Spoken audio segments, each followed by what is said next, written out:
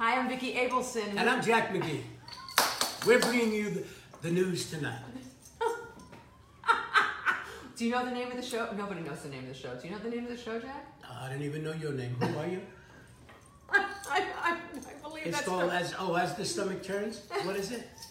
It's The Road Taken. That one too. It's the road. And When you because, come to the fork in the road, take it. okay, see now, no one ever can remember because they say the road less traveled, the road Road not taken. So I'm actually changing the name of the show and rebranding it on September 5th. Do you know Nicole Venables? I don't know if I know. From Nicole. Studio City. Anyway, Stephanie might know. Slappy might know her. Yeah. She's my hairdresser. She's amazing. She does everybody. Okay. And so she has these great products. She has the Ruby Begonia Salon in Studio City, and she has. She did my hair, and I love Nicole so much. Mm-hmm. And she, her products are at friendsbeautysupply.com, and they're also at Ruby Begonia Salon, and you can get them there, and they're fantastic. And I want to give a shout out to. Do you ever get stuff printed? Do you ever need business cards or stuff like that? Or, No, I don't. You don't do that. That's not my department. I do the on-camera work. That's all I do. Not my department. Before we were getting ready, Jack says, "This is the time when I would normally be in my dressing room." Talk about low budget. The dressing room is my bedroom. Exactly. So, although that's not so bad, Well, the walls can talk. And your daughter's right here, too. Thank you very much. Is there enough trouble going around the world today? You could be indicted in 15 minutes. Although, if you were, you'd probably get your own show and you could have a reality show about it. There you go. That'd be a bad idea. That would not be terrible. That's a way to get famous really fast, Samantha. Exactly. So behind the camera, just ask Omarosa. Oh my God! I saw her picture today. Somebody's doing like a show with her again. What is? I don't know what's going on. She's a dog. Do you know her? No, didn't Mr. President Hump, didn't he call her a dog? Yeah. Yeah. I can't call him the president. I can't acknowledge that he's. Well, this is President Hump. He's. Yes, the loser of the free world. So anyway, so Rick Smolke, this is the guy. We can't talk about that, but he is like the greatest guy going. He is a totally philanthropic guy. He has a printing shop in Chicago called Quick Impressions.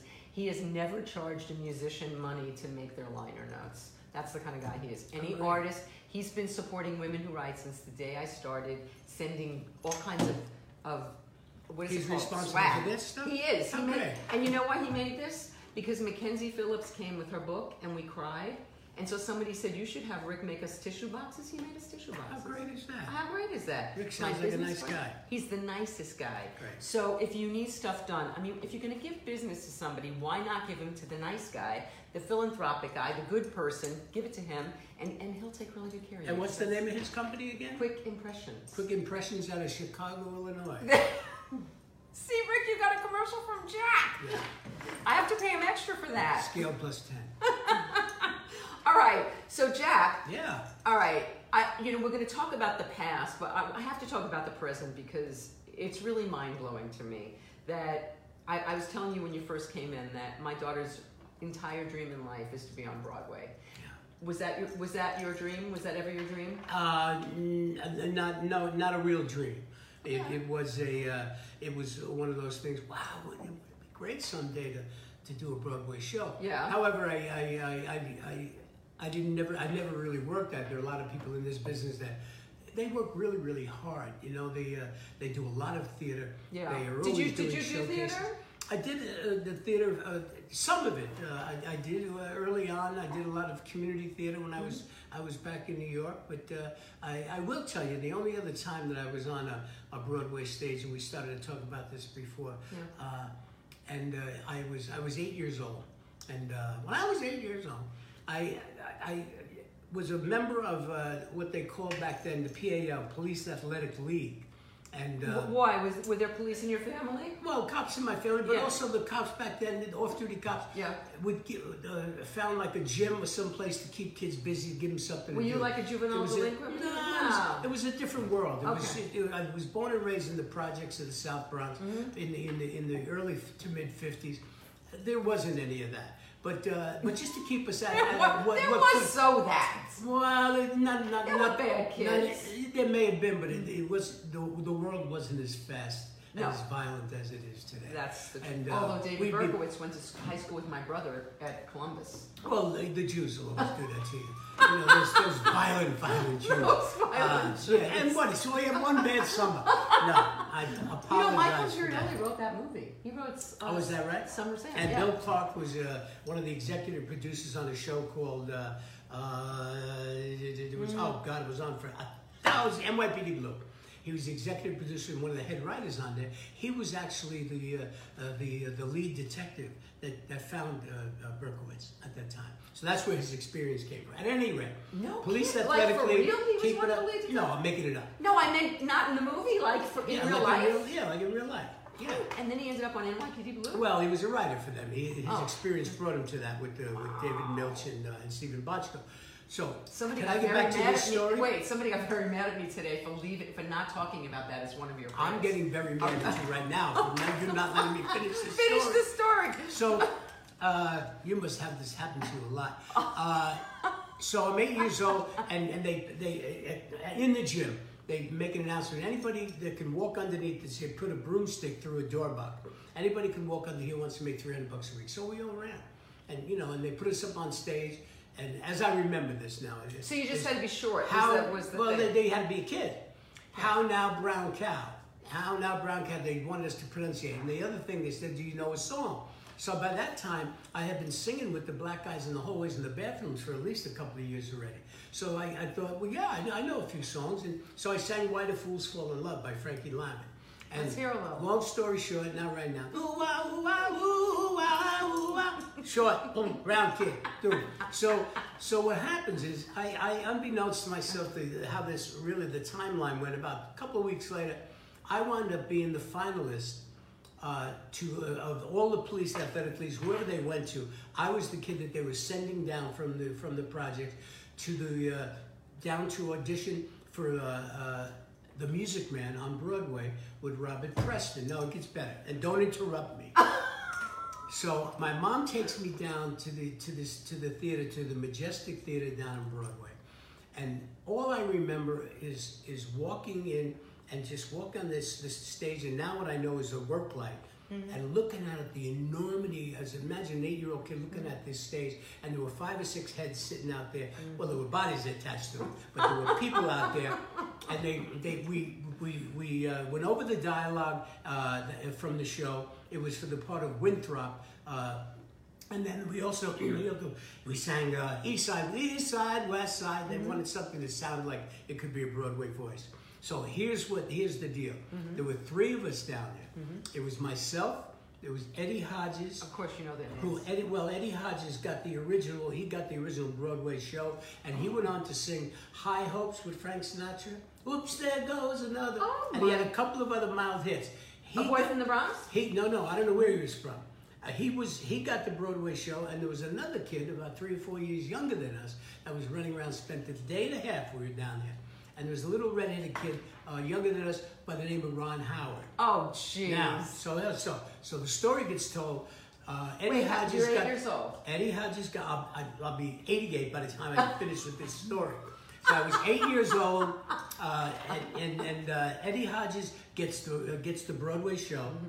Ron Howard did not get the Broadway show because he was young. He became that character in the movie, The Music Man, which became the Opie character. And that's the story I tell. And then I went back to the Bronx. Wait, So that's the story. Well, that was the character. If you look at Winthrop in The Music Man, that's exactly the character. So long story short, here we go. My wife and I are back in Woodstock, New York, because we've been romancing the next chapter of our lives. She wants a goat. I don't know how to say no to her. All right, you want to go? We have to have property. Maybe we have friends back in Woodstock. We visited there. We loved it back there. We're going back to look at houses. About 2 days before we're going back to look at houses last September, the agent calls and said they'd like to see you for the Iceman Coming. Initially, I thought to myself, what the hell is the Iceman Coming? Because I wasn't familiar with it, And so, long story short, I said, okay.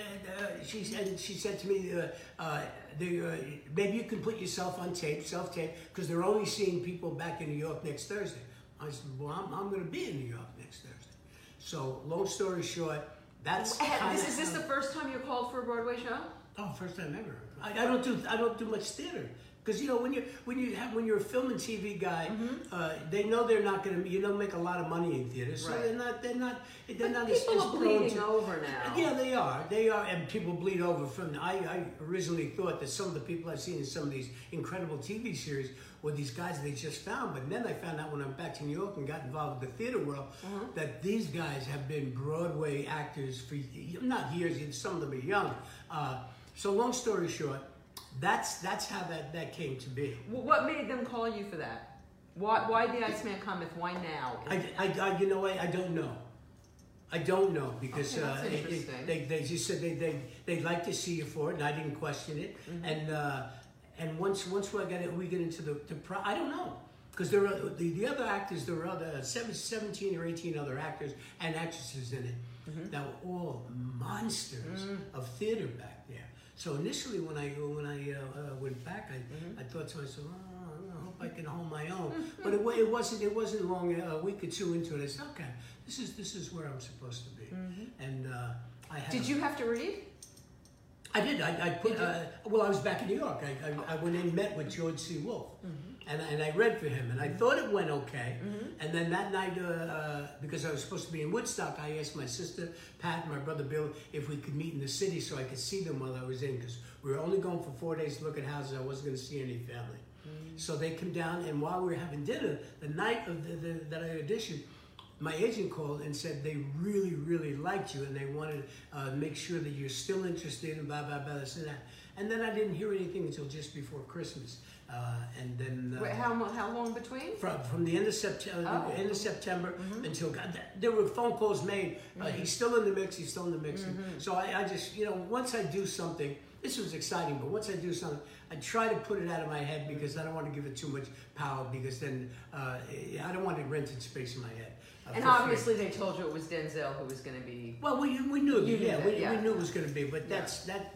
Regardless of that, it was an area that I had and a group of actors that I certainly didn't. I don't think I was doubting myself. I just was like, whoa.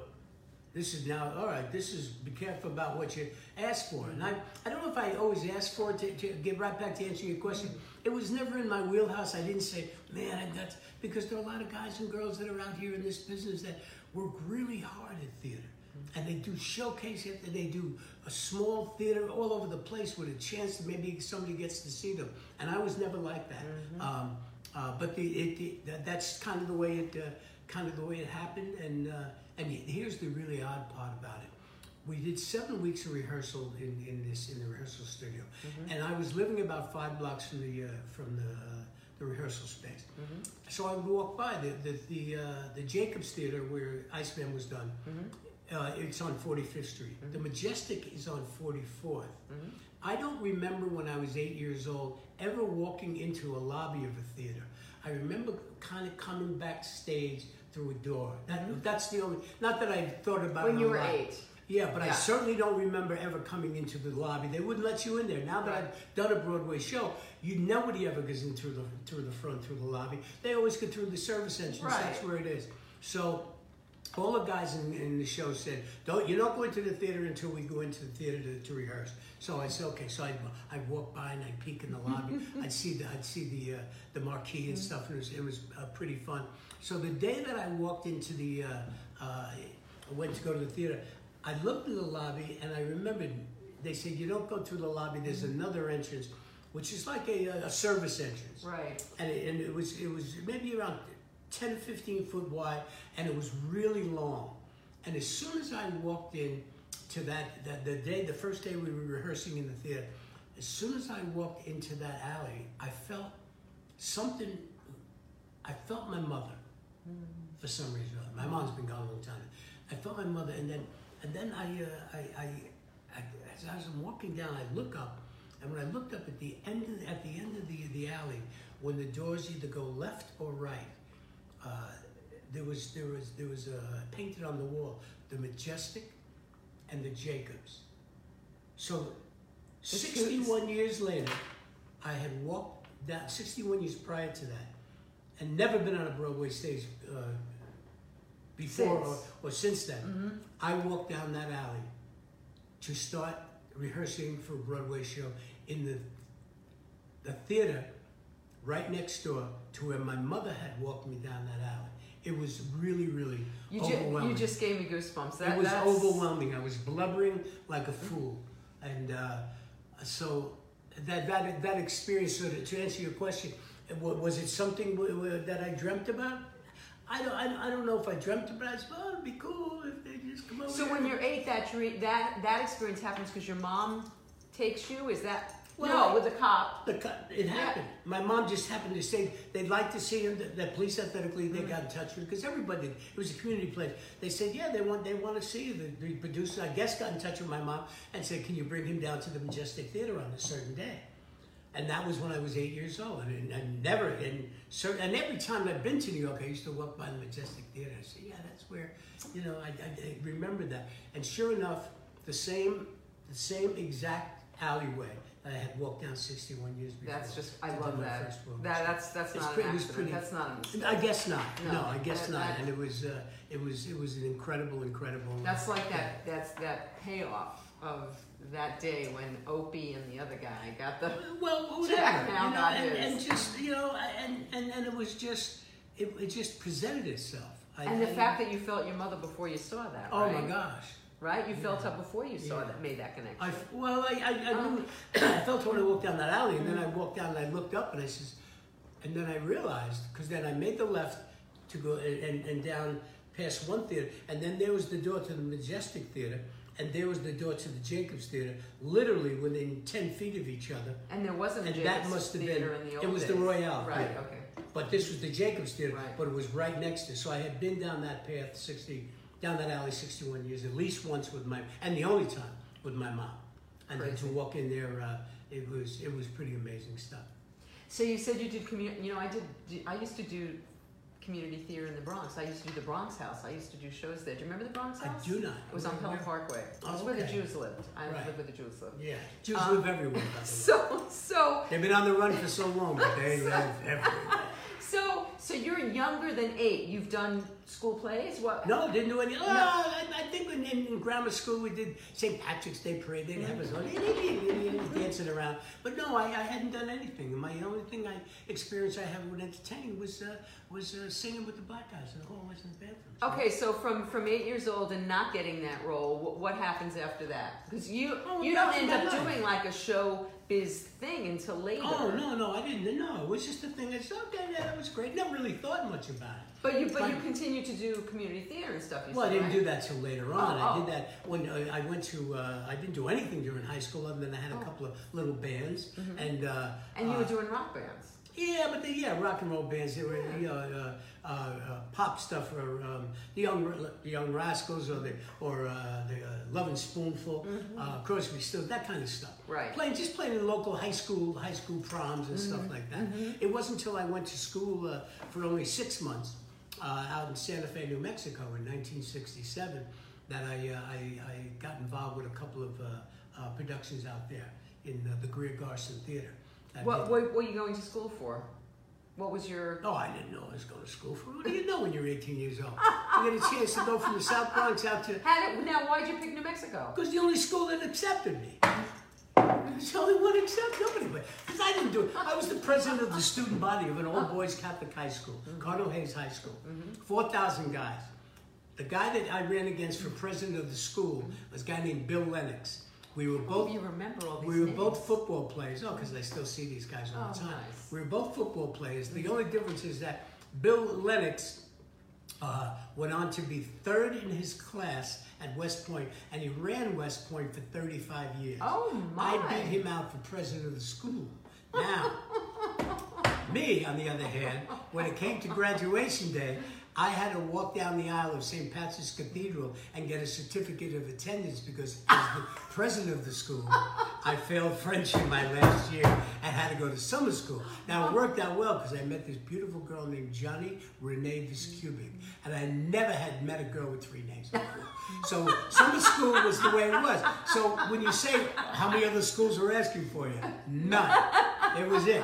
It was from the South Bronx out to Santa Fe, New Mexico, and And I only lasted 6 months there because I couldn't pay attention to anything. Like I said, there was like things going on outside the window, and I knew there was a party that night, and I knew there was a couple of girls in the next class, so I didn't concentrate much. But I did do 3 plays. I did The Misanthrope and Nobody Loves an Albatross, and I forget one other thing. So I did a lot in 6 months. The only thing I didn't do was go to class. And they kind of want you to go to class. You know. So I didn't last So long. you have like a love of theater though, because you're doing I love the entertainment business, but I didn't. That was my first exposure to it. Okay. And it wasn't until after I come back from there, after I finished up my college education for 6 months out in Santa Fe. And I come back and I started working in construction. My brothers were cops and firemen, so on their days off they would work tying steel together. And I worked on some pretty great stuff. The nuclear reactor up in Indian Point, New York, on the Hudson, in construction. Then also I worked for 5 months on the World Trade Center, tying steel on the World Trade Center. Wow. So I got to do a lot of manual labor jobs. And was that something you? How did you feel about that? Well, it was a job. I didn't want to work at all. I thought, I didn't. Are you getting high? Are you getting loaded in those days? No, I don't think so. No, because I was young. I was 19, 20 years old. My brothers were there. My brothers would drive there. We'd go to work. It was, it's what you did. Yeah, it's what I did. And then I followed rock and roll bands and local rock and roll bands sometimes during those years. But it wasn't till the fire department came along. How did that happen? As an Irish Catholic from the Bronx, everybody takes the civil service exam. It's a way to have a steady job, steady paycheck, pensions, time off. And so I had taken the exam, and then I had forgotten about it. And then as it turned out, about 3 years later, after the exam was up, they had gotten up to my number. Wow. X amount of guys they took. A lot of guys took the test. And so I went on the fire department when I was 28 years old. So I went on a little bit later than most guys go on. Usually they go on when they're younger, but this was a list that had been extended for a long time. So I went on the fire department. Once the fire department came along, I had been doing some community theater up in Brookfield, Connecticut, with my brother Bill. As I said, funny girl. Tell the story. Starlight 17. Well, my brother Bill and I, a friend of mine took a flyer off of a windshield that was in the local shopping center, and they said that there was a new community theater that was going to do a production of Funny Girl. And my brother Bill and I had the only first Broadway show we ever saw. My brother Tom took us to was to see Barbra Streisand and Funny Girl, so we loved it. And so we both went over and said, let's go and let's see what this is all about. And he wound up getting the lead role, and I wound up getting the second lead in it. So we started doing some local theater. Was your father or mother musical? Like, where did this come from? Where did this entertainment? Your parents weren't. My dad liked to sing, but my dad, when he was a professional baseball player in the 20s and 30s. My dad played and caught guys like Satchel Paige and Dizzy Dean. But it was he could never really. My mom used to say to him, "You're never going to be able to hit the curveball. You got to get a job." Because he played for 13 years, but in the minors. But he did a bunch of different jobs. He provided. We were talking about this on the Youngest Debate, and all 8 of us on our different birth certificates. He had a different occupation each time.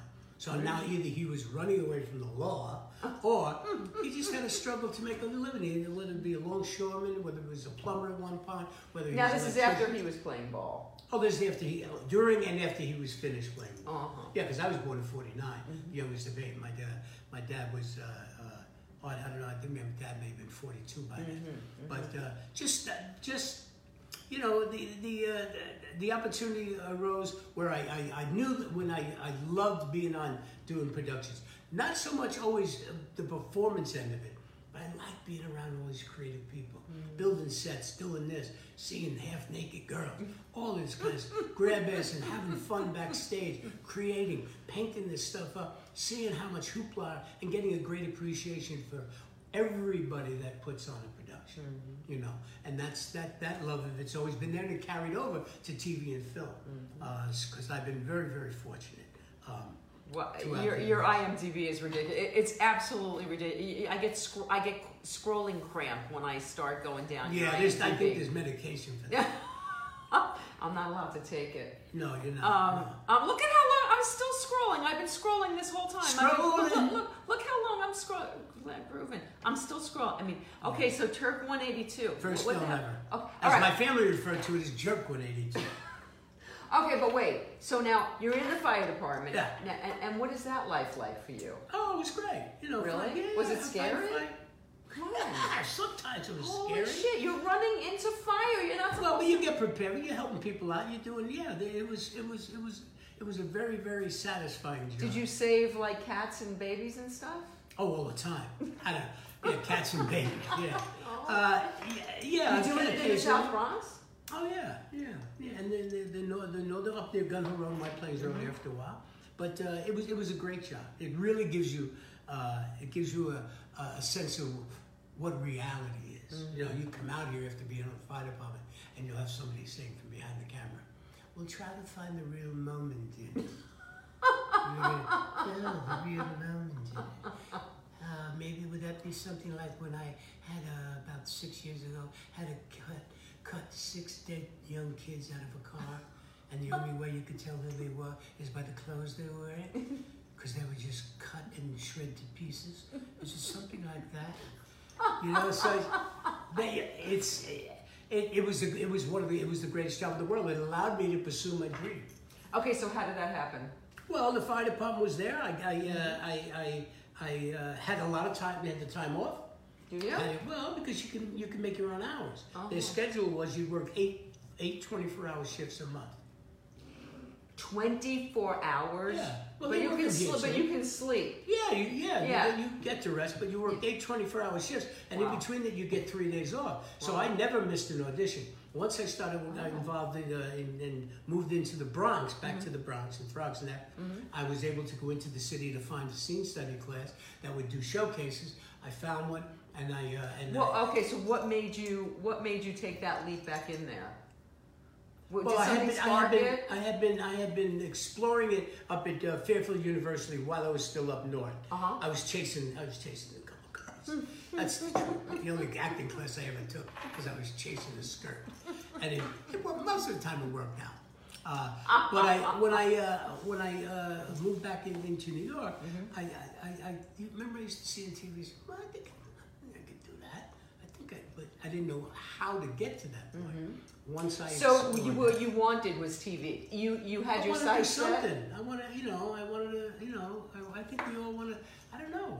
I'm still not sure. I knew that when I knew there had to be legwork involved in doing it, going down, getting involved in a scene study group, and getting a showcase. Then the business end of it takes over, and getting somebody to come and see it.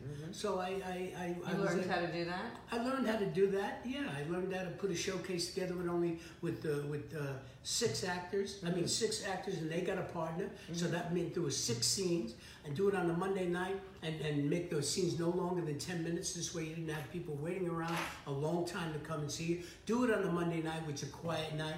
Rather than us do all the lighting and pulling curtains and being on book for stuff, I got a few more dollars from each person, and I said, let's hire a lighting person. Let's hire somebody to do this so we can concentrate on the work. Nice. And let's also rent. At that time, you could rent a limousine for the night for $100, and let whatever agents confirmed that they would come, let them know we would pick them up and bring them there and get them back. This is very smart, Samantha. And it was This just, is I don't very know smart. if it's still done, but I that don't- was that's the very way smart. it was done. And I handpicked the actors that I knew had not so much the levels of ability, but the levels of commitment, and they were working. So I handpicked those. And then once I did that first showcase. How old are you at this time? 26, 27. And once I did that, and then the first showcase I did, I wound up getting representation. So that was for commercials. Okay, so how did you know you're just this guy? How did you know what agents to approach? Like, how did you get that agent into Well, there the were lists theater? of them. There were lists of people. You would ask if you have 15 or 15 people. You say, "Hey, Sam, do you know somebody? Hey, Vicky, who do you know? Do you think you can get a commitment?" And thinking that if we got a commitment from 6 or 7 people, locked in commitment, that you knew that there was a shot. That if, because I think agents shouldn't have to sit through a full 1-act play You can, but a full, certainly a full play, a full one-act play, because I think they know within 10 minutes if there's something you have that they like. And that's where it became important for me to have the other people, the other actors and actresses that were involved with us, to make sure that they were committed and make sure they rehearsed the hell out of this stuff and made it as good as it could be, because this was an opportunity to really get somewhere and get to whatever the level was, to at least get some representation. This is I really like this idea about and that's also a long time ago. Short. Yeah, but it still makes sense. Well, the shorter you make them sit there, the better, because they do know right that's away. their time, and not only that, see, it was a different world, because nowadays you can do what we're doing here now. Right. You can set it up, you can shoot it, and boom, and you can shoot it up to somebody. You don't have to get them to come in and see you. That's true. You know, it was a different world back then. You didn't have that. The quick communication. You couldn't send this out. Now they don't even use headshots anymore. They just send your link. You know, you send your link out, and they send it out, and the resume is all right there, and they'll send out a reel. You know, so back then you'd have to get somebody and have a cassette. And see if you could come down and bring that. Back in the old days, there were these little things called cassettes. No, this I'm talking about the VHS. Oh, you know, this is it was. Now you look back, it's pretty prehistoric, but that was the only way. Or you could get somebody to try to come and see you in a showcase, and that was the way. Okay, so you have a showcase. You get a commercial agent. Do you start getting auditions? I was fortunate enough that the agent told me, now don't be disappointed if you don't get your first job or your first commercial spot until you used to have maybe 50 or 60 auditions. For some reason or other, that didn't happen with me, because by the time I had about 20 auditions, I had 4 national spots running. Now here's the good news. That was terrific, and it was fun to go to the mailbox because you were making some dough. But 2 years later, I was doing the same thing, going down and nothing happened. So I just happened to hit a hot streak, and that's the nature of the beast in this business. I've been doing this for a long time now, and I'm very grateful. But I go back to the movie The Fighter. The Fighter was, The Fighter was nominated. Yeah, it was great, man. This is gonna be the ham of it. The phone didn't ring for 6 months, but that's okay. As long as you know that that's going to happen, don't count on that. You know, this. Okay, but are you when it happens and you're going through those lulls? Yeah. Do you ever question, oh my God, am I ever going to work again? Or do you know? Do you just accept, all right, this is just another one of those? Well, that comes into your head. You know, I just finished doing a Broadway show. And there's a great story, because I did a little job right afterwards. My agent calls me and says, hey, I got you a job. I wanted to tell her, first of all, you get the appointment, I get the job. But she knows I was kidding with her. And so I said, oh yeah, great. So this job, not much money, but something to do first time back. So okay, great. So 2 weeks before that, I'm starring or co-starring on Broadway. And I go in and do this job, and I'm number 80 on the call sheet. Number 80. And I kept it because I was thrilled to. It's kind of the way the business is. And I don't know if my wife and I, we've been talking about this for the last week or so. I've been saying, what am I now? Is that because I've done the Broadway show? Do I feel comfortable with saying that I'm retired? What? Well, because guys that are my age and have been around for a while, they say, I'm retired till the next job comes along. You know, I don't stress about it at all. I've been very fortunate. You have a very long IMDb that I'm guessing you get a lot of residual checks. Yeah, and you know what? And the truth is, that's the saving grace. The residuals can come in sometimes at a really, really nice paycheck, and sometimes they come in at 4 cents. Right. But that's the nature of the beast. But if you get enough of them between 4 cents and X amount of dollars, that pretty much pays you not. And then also I've been working long enough that I have, my pension. I took the pension early. I'm 69 years old, so now I collect Social Security, and we've made some investments The life change for me in the last 23 years has warranted me being able to put some dough aside and I know we have a really great, really good life. Well, I watch it on Facebook, and I love. All right, so let's talk about that life a little bit and get off the business for a minute. We'll come back to it. So, you just said you have 23 years where you. Okay, so what happened 23 years ago? Oh, I checked myself into a recovery center. What? Why? Because I didn't know if I was a man or a woman. What do you mean, why? I mean, what was your bottom? What happened? What made you get sober? I mean, you didn't just say. I had dabbled around in '88 after having a heart attack from using cocaine and drinking alcohol, and went in for a short while. I liked the rooms, liked everything that was going on there. Yeah. But then I didn't commit. Mm-hmm. So there was 3 or 4 years where everything was okay, and then it got a little bit dicey towards the end, and for some reason or other on July the 7th, actually July 5th, 1995, I was outside in front of Molly Malone's on Fairfax and 6th, waiting for Chewy, the dealer, to come by. Chewy. And a friend of mine, I think that's what his name was, and a friend of mine came by at 3 in the morning, and my friend Tony, and he threw his hands up and he said to me, when are you going to stop?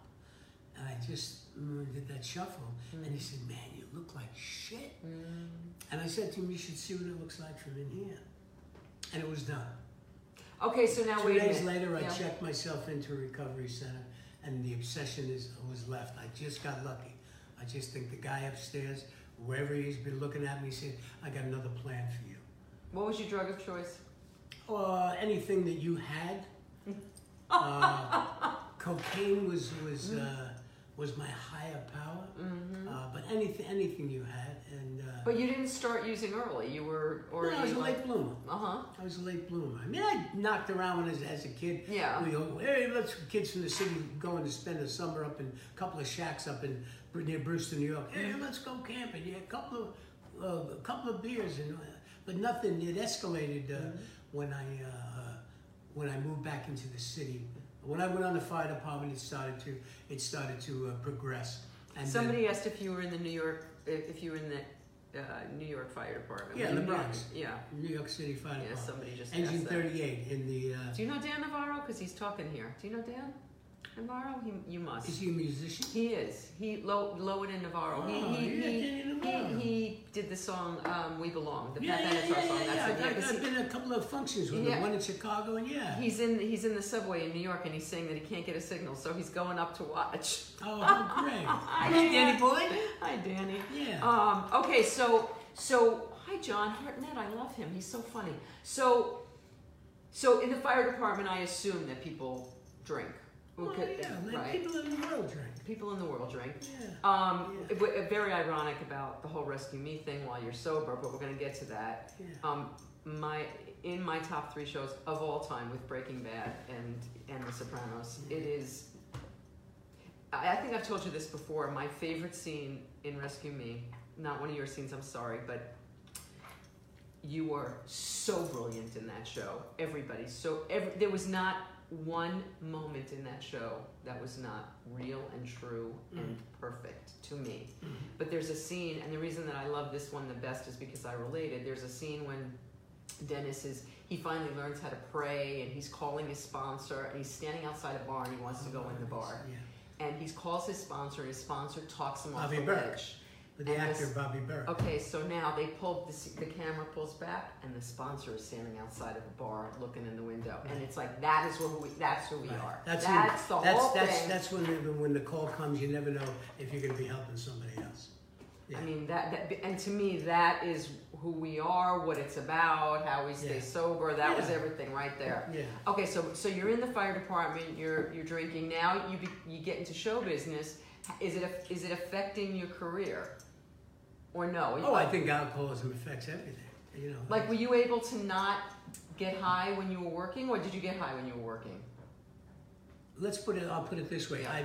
I'm not comfortable with really seeing much of the work I did before. Really? I got sober. I mean, I'm not saying I You was did great loaded. work, though. Yeah, but I'm not saying I was loaded. I was whatever. But it's So, like even if you weren't NYPD loaded Blue, when for you were there, example. you're exhausted. It was work. You know, it was work to try to get up in the morning after having been on a 2 or 3 day run, and you're not clear. You're not present.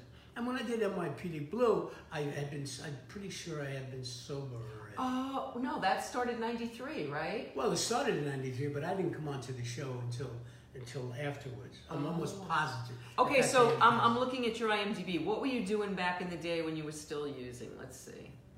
What, like a series? Because you had. I didn't have had a series No? called Oh. a short-lived series. It's called Space Rangers. Okay. That's when Deep Space Nine and Babylon 5 same week they come out.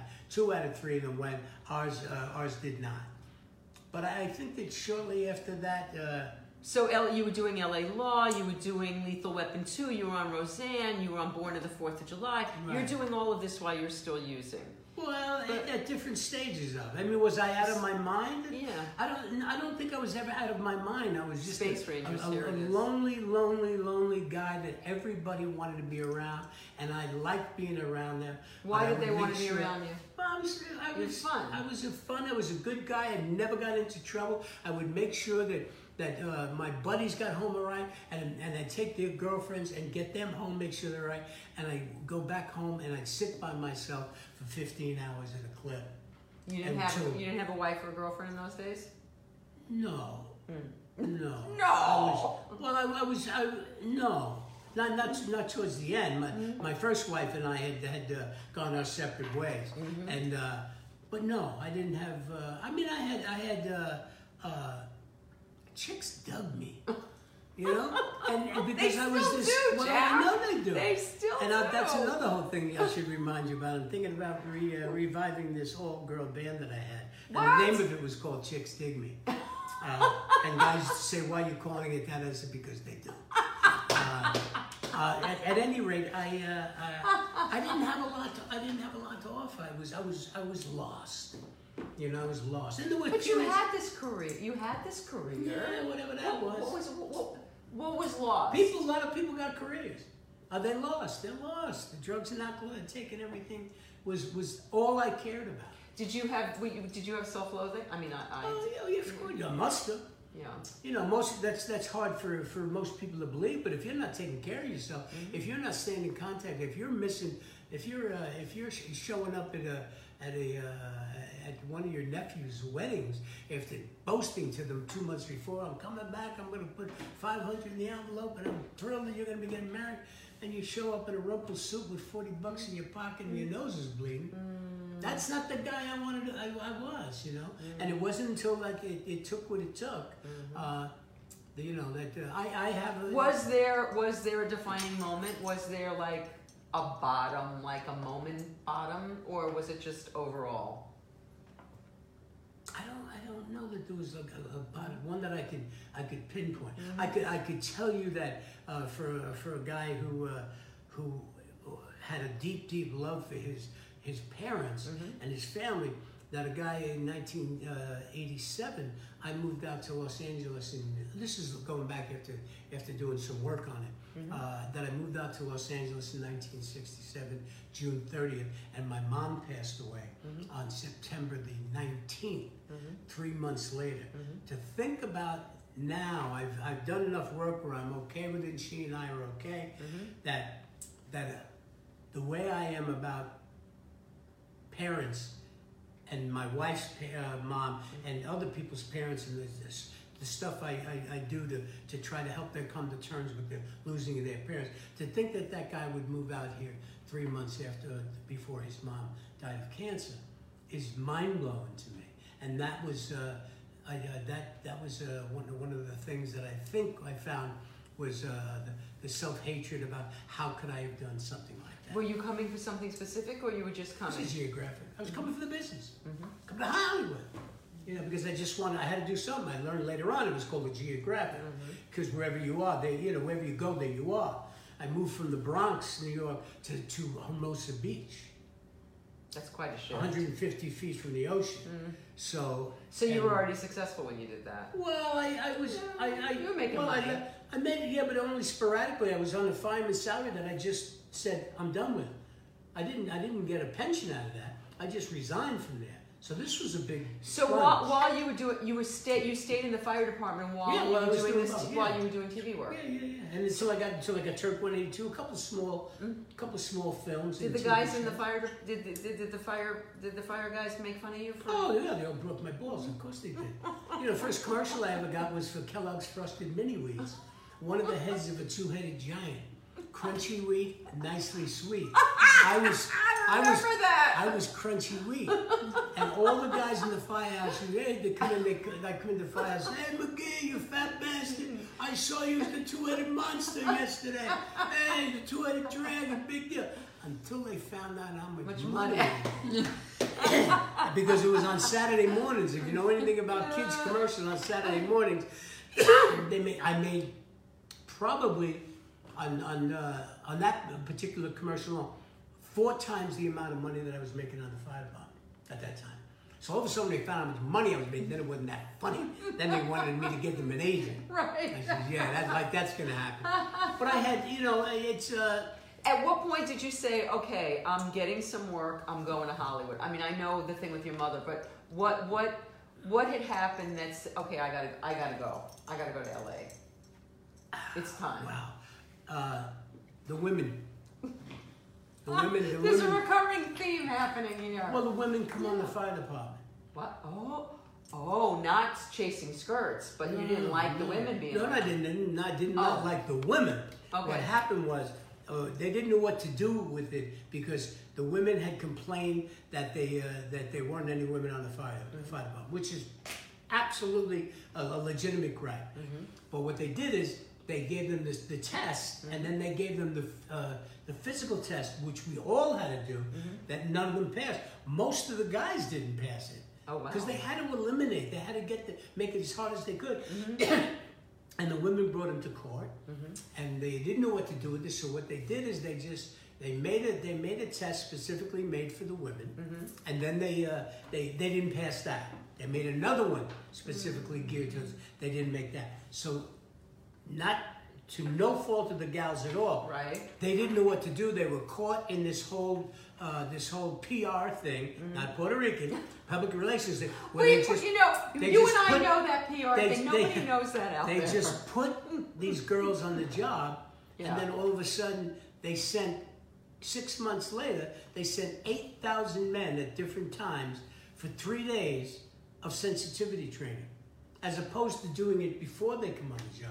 Because what happened was there were guys, you come in, firemen, you come in, you're hanging out in bunch of knuckleheads hanging out in the back of a garage. There's a lot of guy stuff that's going on. You put a gal into that, and for the most part, most of them, I guess, were fine. But to put a gal into that, and then to set down these rules where there'll be no more foul language, there'll be no more, there'll be no more the bathroom, this and that. And if you say anything, some of the guys were jerks, well, they get themselves into trouble to be brought up on charges. So I didn't like it. I didn't like what it was doing. So one day I said to the lieutenant, this guy Tom King, I said, Lieutenant, I gotta come up and see you. He said, what's the matter, Jackie? I said, I gotta come up and see. I gotta fill out a report, an harassment report. He says, why? I said, well, because Joey Giordano, he called me a fat bastard. And I'm a little sensitive about my weight. So I want to, and he was all like that. I said, no, Lieutenant, I want to fill out a harassment form.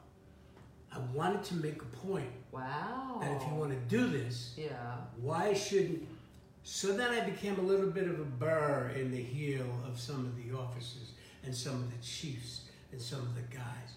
That when I went to a fire one time, and one of the something happened at the fire where I barked back at one of the covering captains, a guy who I didn't even know, and the chief reprimanded me in front of the other men, saying in front of an audience, he never should have done that. He said to me, "Listen, McGee, you got to make a decision as to whether you want to be a fireman or an actor. To which I said, what the fuck would you know about either one of those? Oh my God. It probably was a good time for me to make a decision about doing something else because I couldn't keep my mouth shut. I couldn't keep my mouth shut when stuff wasn't right, and so that it made it easier for the transition.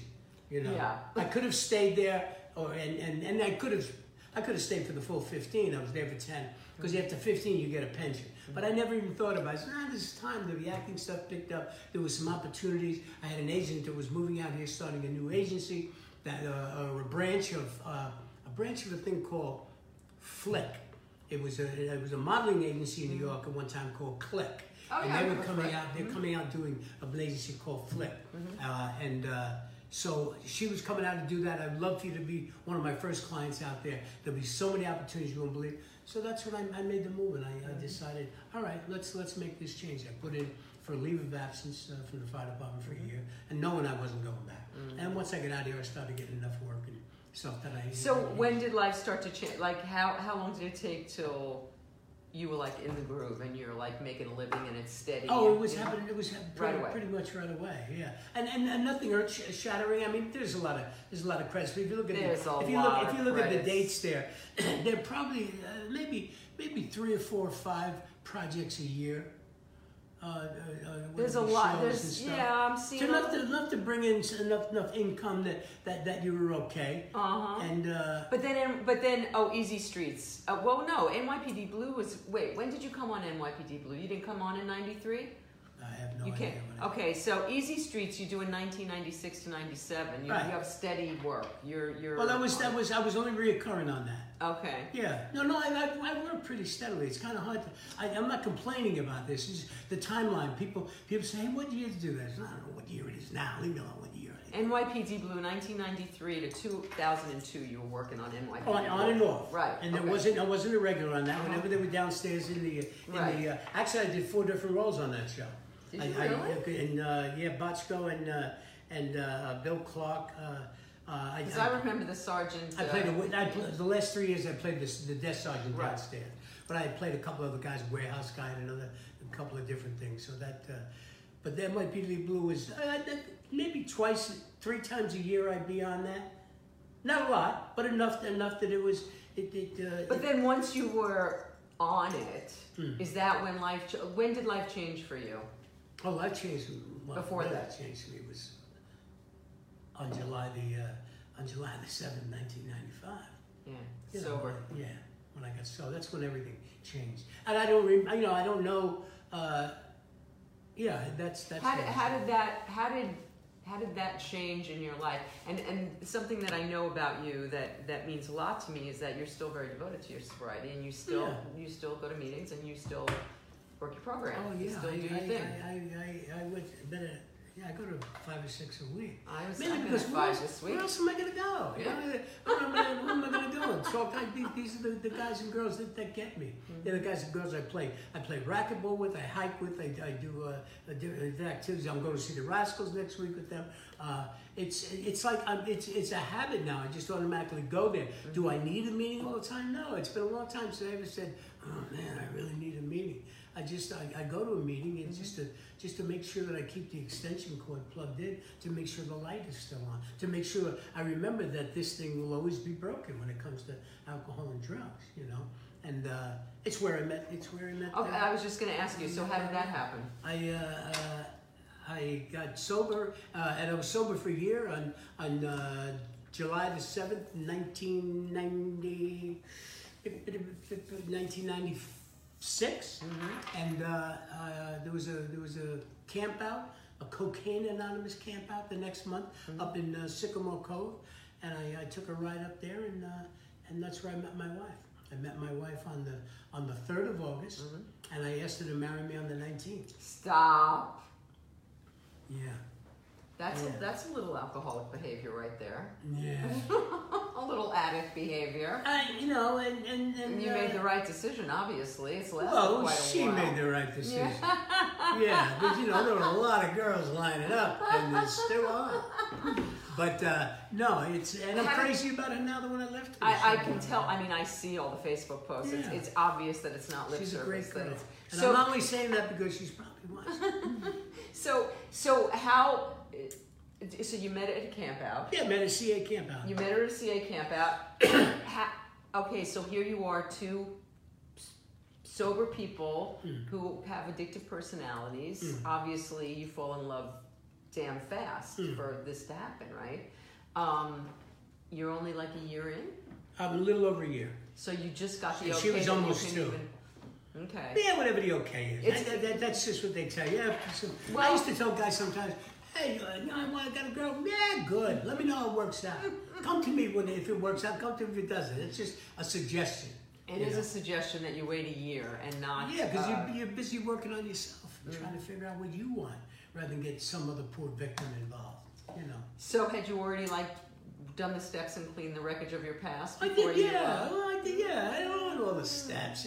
I'm not a thumper of that stuff. I stay as current as I possibly can. And sometimes my wife says to me, can I say something to you as a fellow AA comrade? But I hear it with a different set of ears now. You know, we've been together a long time, and it's been the best. We're married for 21 and a half years. Nice. And it's been the best 21 years of her life. I'm here to tell you. So do you guys program speak with each other? Is a conversation different because you both have this? Well, we do with a different set of ears when it even happens. We're around each other, so it doesn't even happen. I love that. We know, but and then also too, if something comes up where one of our noses gets pulled out of joint, she'd be the first one to tell you I'm better at than she. I say, hey, what's going on here? Can we go back? Can we take a break and come back and talk here in 10 minutes and see? I'm gonna go and talk to that guy that was just in here, and then I'll come back in and say, I don't know who that guy was when I just came in when I left here, but blah blah blah, and we'll talk about it and we'll clear it up, and that's what the intimacy that I always thought that I wanted. I used to confuse the intimacy with the intimacy, but that's not the intimacy. It's about letting somebody in and letting somebody know that you have some stuff about certain issues, and there hasn't been a lot. We've never raised our voices to each other in 21 Wow, years. I really like that. You know, were you different before that? Before you got sober? Did you ever raise your voice? You don't seem like the type. No, I didn't, because you're never going to out-holler me. But I didn't know how to communicate. So this intimacy thing, I'm very interested in this. Is there a difference in you since getting sober, going to meetings, hearing people sharing yourself? Are you a different Jack than you were before? Oh. Was that part of your deal before? I mean, would you tell your story before you got sober? Oh no, because I didn't know what my story was. I was still creating it. You know. Did you make drama before? Did you create? Because you don't seem like you really did. I know, but I didn't. But I was a reactor. I think when something didn't go my way, or I felt like I was being shunned, I would overreact. I would. I would give a girlfriend, a gal I was knocking around with, give her a car, an old car that was just, but a car. And then I'd be heartbroken and crushed when the first night she got the car, she took it out and she picked up her other boyfriend. I thought that was a little bit out of line, you know? But the truth is, I knew this gal that I was, her name, I knew she cared for me, but she didn't want to be tied down. And she told me. And I didn't hear that. I meet a girl, and as soon as I meet her the next day, I'm putting my last name after hers. You know? And I didn't know what was wrong with me. That I didn't know what it was, that it was okay. How long did you know your first wife before you married her? Was it one of those quickies too? No. It was a couple. Yeah, but that was a gal that I when I look back at it, I really didn't love, and she didn't love me. But I had booked the church. Wow. And I booked the hall, so I didn't know how to tell anybody I made a mistake. And it has nothing to do with her. She and I had a relationship where we both, it was toxic, it was untruthful, it wasn't honest. There was drinking and using involved in that. And it wasn't until later on I realized that I don't badmouth her at all. And I never really did. While we were in it, there was stuff that I still wasn't able to tell her what it was that I was upset with, and what I couldn't just sweep under the rug. But that had nothing to do with her. It had to do with my own favorite subject, me. You know. And once you get to take a look at yourself, you get to realize that the only person you can really change is yourself. Then you got to take a look. You get to take a look at that. And my wife.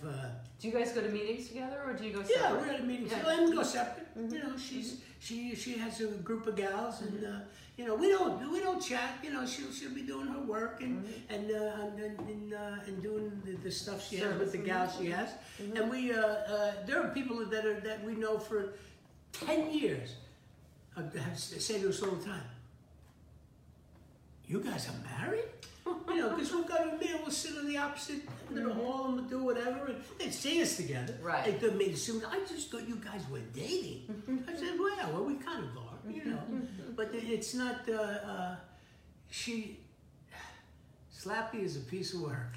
Where'd the Slappy come from? She makes me slap happy. Aww. She makes me slap happy. I don't know what else to, yeah, she makes me, you know, and we're completely different. She's a little Jewish girl from Van Nuys. Her parents were from the South Bronx. They drove out here, pioneers in 1947, and bought property on Sherman Way near the 405. In fact, they took some of their property away to make the 405. So Wow. they've been out here that long. Steph was born out here. Very quiet. She was a psychiatric nurse for a lot of years. So I have in-home care. You know, and she has her own story too, and she's something else. You know, sometimes she drives me a little nuts. You know, because that would be crazy. And she knows that I can't. She knows I have absolutely. I have no backbone when it comes to her. I have nothing. I don't know how to say. I was going to buy a house in Woodstock. So what happened to the goat? We'll see. Okay. Iceman Cometh came along. That's it. That takes 8 months out of your life. If she wants to go back and revisit Woodstock and see where there's a place she wants to go, now she may. Now I've gotten to the point where I can say, all right, I know you want to go, but before we go, sell our house here and relocate to the other end of the country and go up and buy a place. 6 months after that, you're going to say, I'm done with the goat. I need something else. Because she's moved me. Now, we're together 21 years. She's moved me 5 times. Oh. We have 5 different houses. That's why I have to get home pretty soon. Because if I'm gone longer than 2 hours, I go home and there's a Mayflower truck in front of my house. She likes to move. Well, the other thing you guys And I follow. oh, that's so sweet. The other thing you guys should do is spend like 2 winter months there before you sell your house. Well, that's here. what we talked about. Yeah. See, we wouldn't stay there during the winter. Ah. Oh, no. Yeah. We'd go there and we'd get out of there. Yeah. And we know enough about that. Yeah.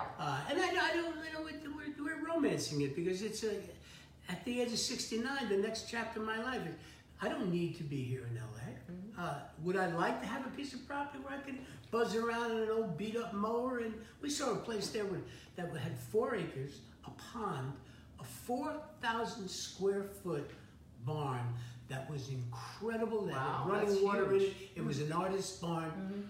And a farmhouse, a 1,700 square foot farmhouse that needed some work. 4.5 acres, $569,000. That's unbelievable. It was mind blowing. That's unbelievable. Now with that, so, but you're also, you got, and then Iceman Cometh came along. So we've kind of put that on the back burner. Now what we're saying is, we can go back and rent back there before we buy. That's a good idea. Rather than Yeah. sever all the ties with our place here, because for what we can get here, we could buy that place. We could buy 4 houses like that here because of the real estate. But so we'll see. Right now we're just. She says that she'll stay with me through Labor Day now. I get these different holidays. If she finds something better by Labor Day, she might be out the door. She's a very sweet girl. You've seen pictures of her? I met her. Oh, you have met her. I've yeah. been in rooms with her, Yeah. actually. Oh, you have, yeah. She runs my life. I have, whatever she says, go. And she says, "Oh, honey, you always say that to people." I says, "Well, say that because it's true. It's true." So does she travel with you when you like? Oh yeah, she came back and forth. Yeah. She didn't like the winter. We know that, and I didn't like it. We were back in New York. Man, it was down. There were 3 nor'easters in Samantha 2 was months. in New York this winter. It was cold. That is just not right. And then after that, then it was like 2 or 3 weeks of springtime, and then it stunk. Yeah. It smells like urine there. So I don't ever have to go back and do a Broadway show. Really? No, I did it. It was great. And I'm not minimizing that, saying, "Oh, yeah, I don't have to go back." They're probably not going to ever ask me because I'm never going to work again. But it would really take a lot because it was an incredible experience. Over 300 people that I know came to see it. People from the rooms out here that happened to be coming back to New York. My family members back. 300 people. It was overwhelming. Every night was a different. Maddie, we have to say hi to Maddie out there. Oh, Maddie Beltrami? That's right. We got to say hi to Maddie. Do you know Maddie? I do know Maddie. She's a writer, right? Yeah, she's having Maddie used to come here. she's having a thing on Saturday night at her house. She's doing a backyard concert series. Oh yeah. Oh good. And she's having some friends there. I'm gonna see her. She Andy and Renee. Yeah, I know from Andy and Renee. Oh, They right, played here. I think we talked about that. Yeah. Andy and They Renee. did play here? Yeah, I think Maddie introduced me to them, and yeah, they played here. They're lovely. Yeah. All right, so before we go, there's 2 things I want from you. I want a song, but before I get a song, I want to know about Rescue Me because life changing for people like me. No television, no movie, no anything has ever depicted the truth like that about addiction and attempts at recovery. So was everybody? What was going on there? Like people had to really know. The writers had to really know what they were doing to write that stuff. It was so authentic. The learning how to pray. Dennis learning how to pray, not being able to pray and not being able to meditate and getting to those places, and then everybody going out and coming back in and going out and coming in, and all of it was so authentic.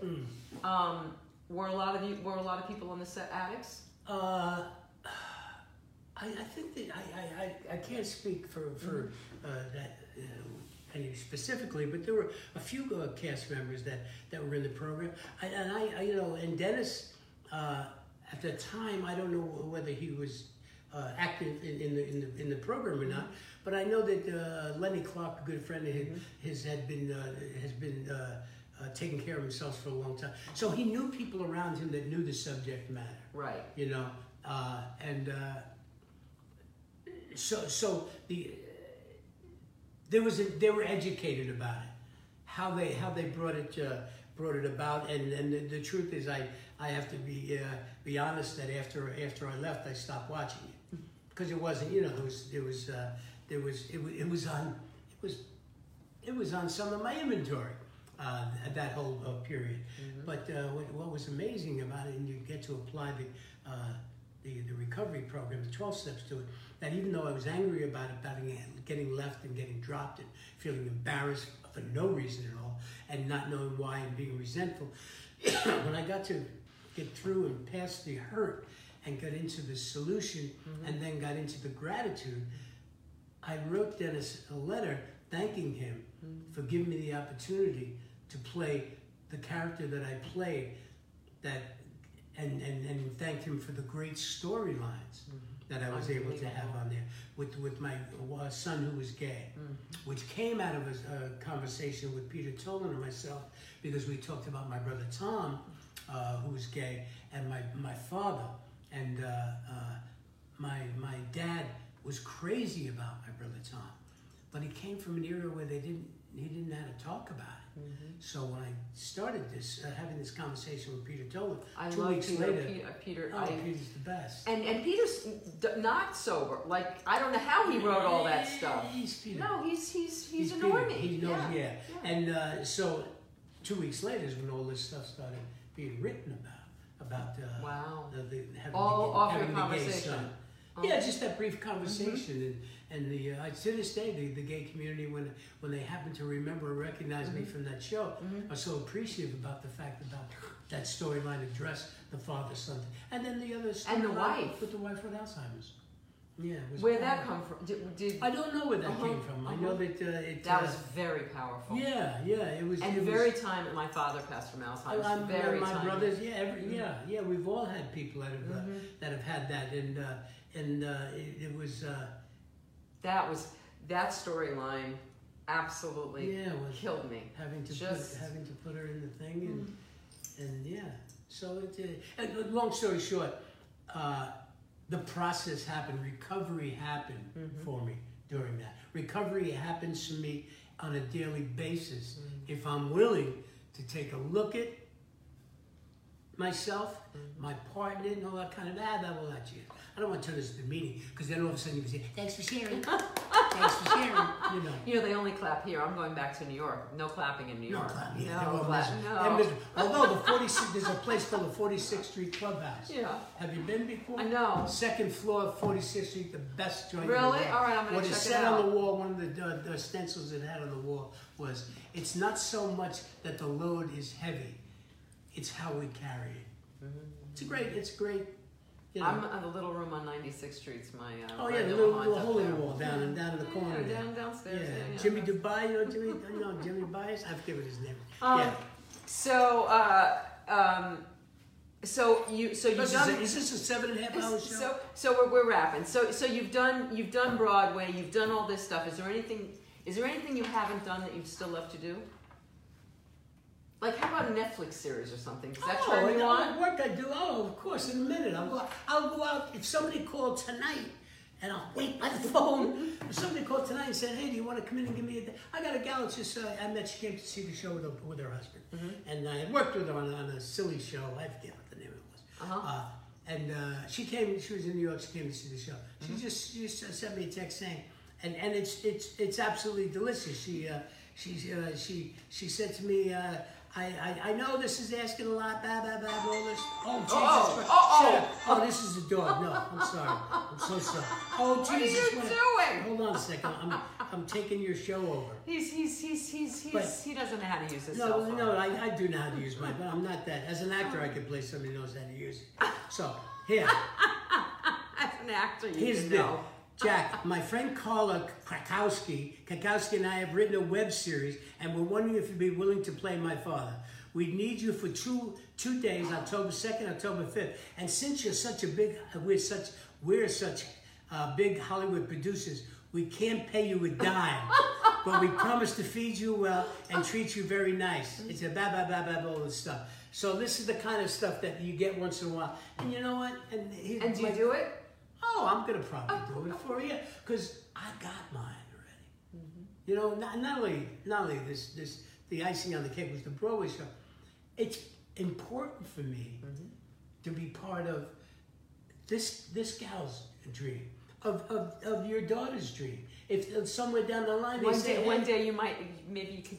Well, yeah, of course, and because a lot of guys. That's the juice.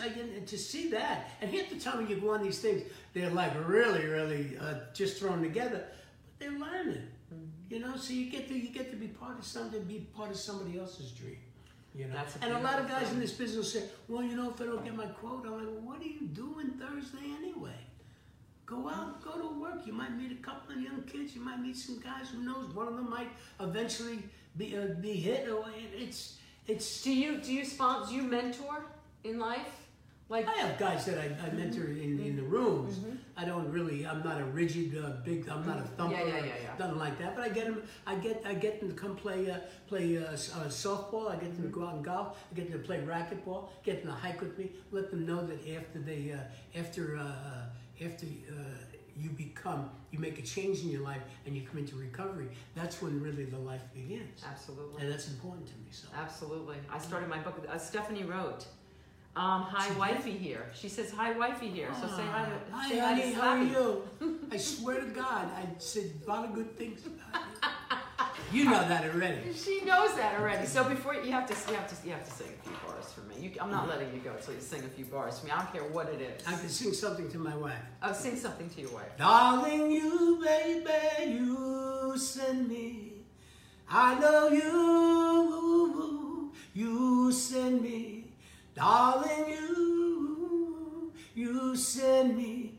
Honest you do, honest you do, honest you do. Whoa, whoa. At first I thought it was infatuation. Ooh, girl, it lasted so dang long. Now I find myself wanting to marry you and take you home. Whoa, whoa. Is there a musical in your future? Would you do something where you got to sing? Oh yeah, I sure love to sing. Maybe we'll sing. There's something about being up with a band and then when you put me in front of somebody with a piano, and that's all, I turn into alfalfa. Because I'm petrified. I've been promising myself, and I actually made an appointment with my good friend Chrissy Guerrero, who's a wonderful gal and a trusted friend, to go and take some voice lessons so I can learn a little bit more about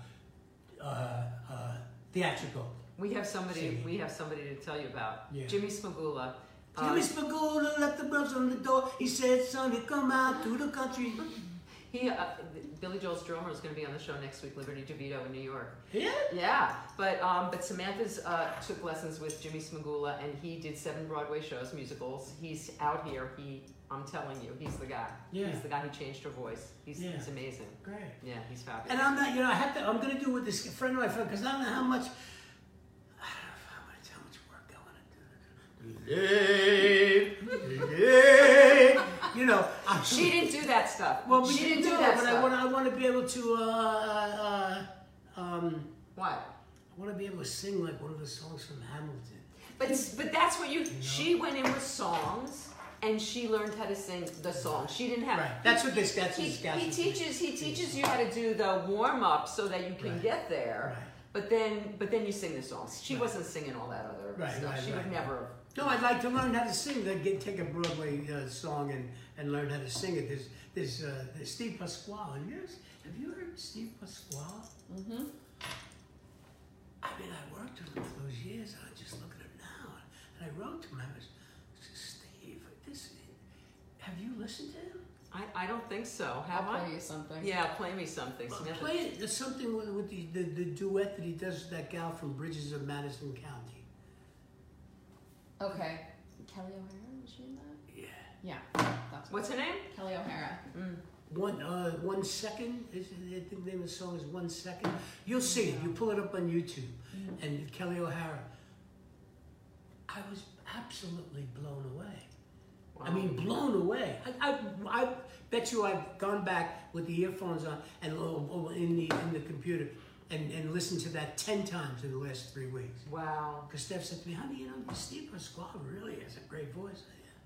And I ran into Steve back at a club back in New York. We exchanged pleasantries, but I haven't seen him in a long time. And Mike Lombardi. I don't know if any of them are working. Any of those other guys from Rescue Me are working. So it's not, you guys haven't stayed in touch and... No, you don't stay in touch in the business. Yeah, no. You want to, but you don't stay in touch. The only ones that really we stayed in touch somewhat are from the McCarthys. Laurie Metcalf and Joey McIntyre. That's pretty good company. Oh yeah, they're very, very sweet. In fact, Laurie was in the play right next to me. Did you go see? I saw 3 Tall Women. Yeah. Yeah. Her and Glenda Jackson. Oh God, it's close. I wanted to go so badly. They're gone. Yeah. And then Glenda's gonna do Glenda's gonna do. Was she a friend? Oh, we got to hang out. Yeah, she's great. She's great. What a woman. What a woman. What a woman. Yeah. And she's going to do King Lear next year. She'll come back to Broadway. Scott Rudin is going to produce it. Oh. That's what the word is. Samantha's Shakespeare teacher at NYU this summer was Shakespeare in the Park. He was Othello. Yep. He played Othello in Shakespeare in the Park. Did you see him? I did. Was She's he- fantastic. In the rain. She sat in the pouring rain. He was killing Desdemona and crying over her body in the pouring rain. It was amazing. Yeah. Well, that's when that bitch should have been killed. Stab her, baby. Stab her. But I have to give a shout out to Pete George. This guy, I didn't know who he was. I guess he's been a headlining comedian for 30 years. He also is he's the rock star of comedy. He plays music also, and he did this jewelry. Look at this. This guy is brilliant. This is his stand-up act and his music, and you stick it in your computer, and it's a piece of jewelry. He made this, right? He made this one. He made this. He's fantastic. But what this guy did, Anson Williams was on the show a couple weeks ago, and Anson's one of my mentors. He's been very wonderful to me. I love him. And he's trying to help me figure out how to get this thing, not out of the living room, just to so more people are seeing it. And so he said, Vicki, if you make a list of every person you know, somewhere on that list, something's gonna click. He said, you're 1 degree away. You just need a little help. Right. And this guy, Pete George, contacted me the next day and he said, I want to be one of those people. And he had coffee with me this week, and he made calls on my behalf, sending emails out on my behalf, hooking up an article on my behalf, just like a good person. Right. And it's like you were saying, what are you doing on Thursday? Why can't I go do your little thing? Right? So he gives back, and it's just a lovely thing. And it's because, in order to keep it, you got to give it away. Hello. Are we almost done here? We're done. Jesus Christ, I'm 69 years old. I have to go to a bathroom. Thank you so much, You're very Jeff welcome. McGee. I adore you. Thank you, and good luck at NYU. Thank you. And don't sleep around in New York. What you do, don't tell your mother. Oh, don't tell your mother. I was doing much worse. I was Easy. much worse. Easy. So anyway, we'll see you next week from New York City with Liberty DeVito of the Billy Joel Band, Forever and Ever. All those classic Billy Joel records. in New York. Okay, well, we'll be there, and we'll see you from there next week on The Road Take, and see you then. Thanks, Samantha.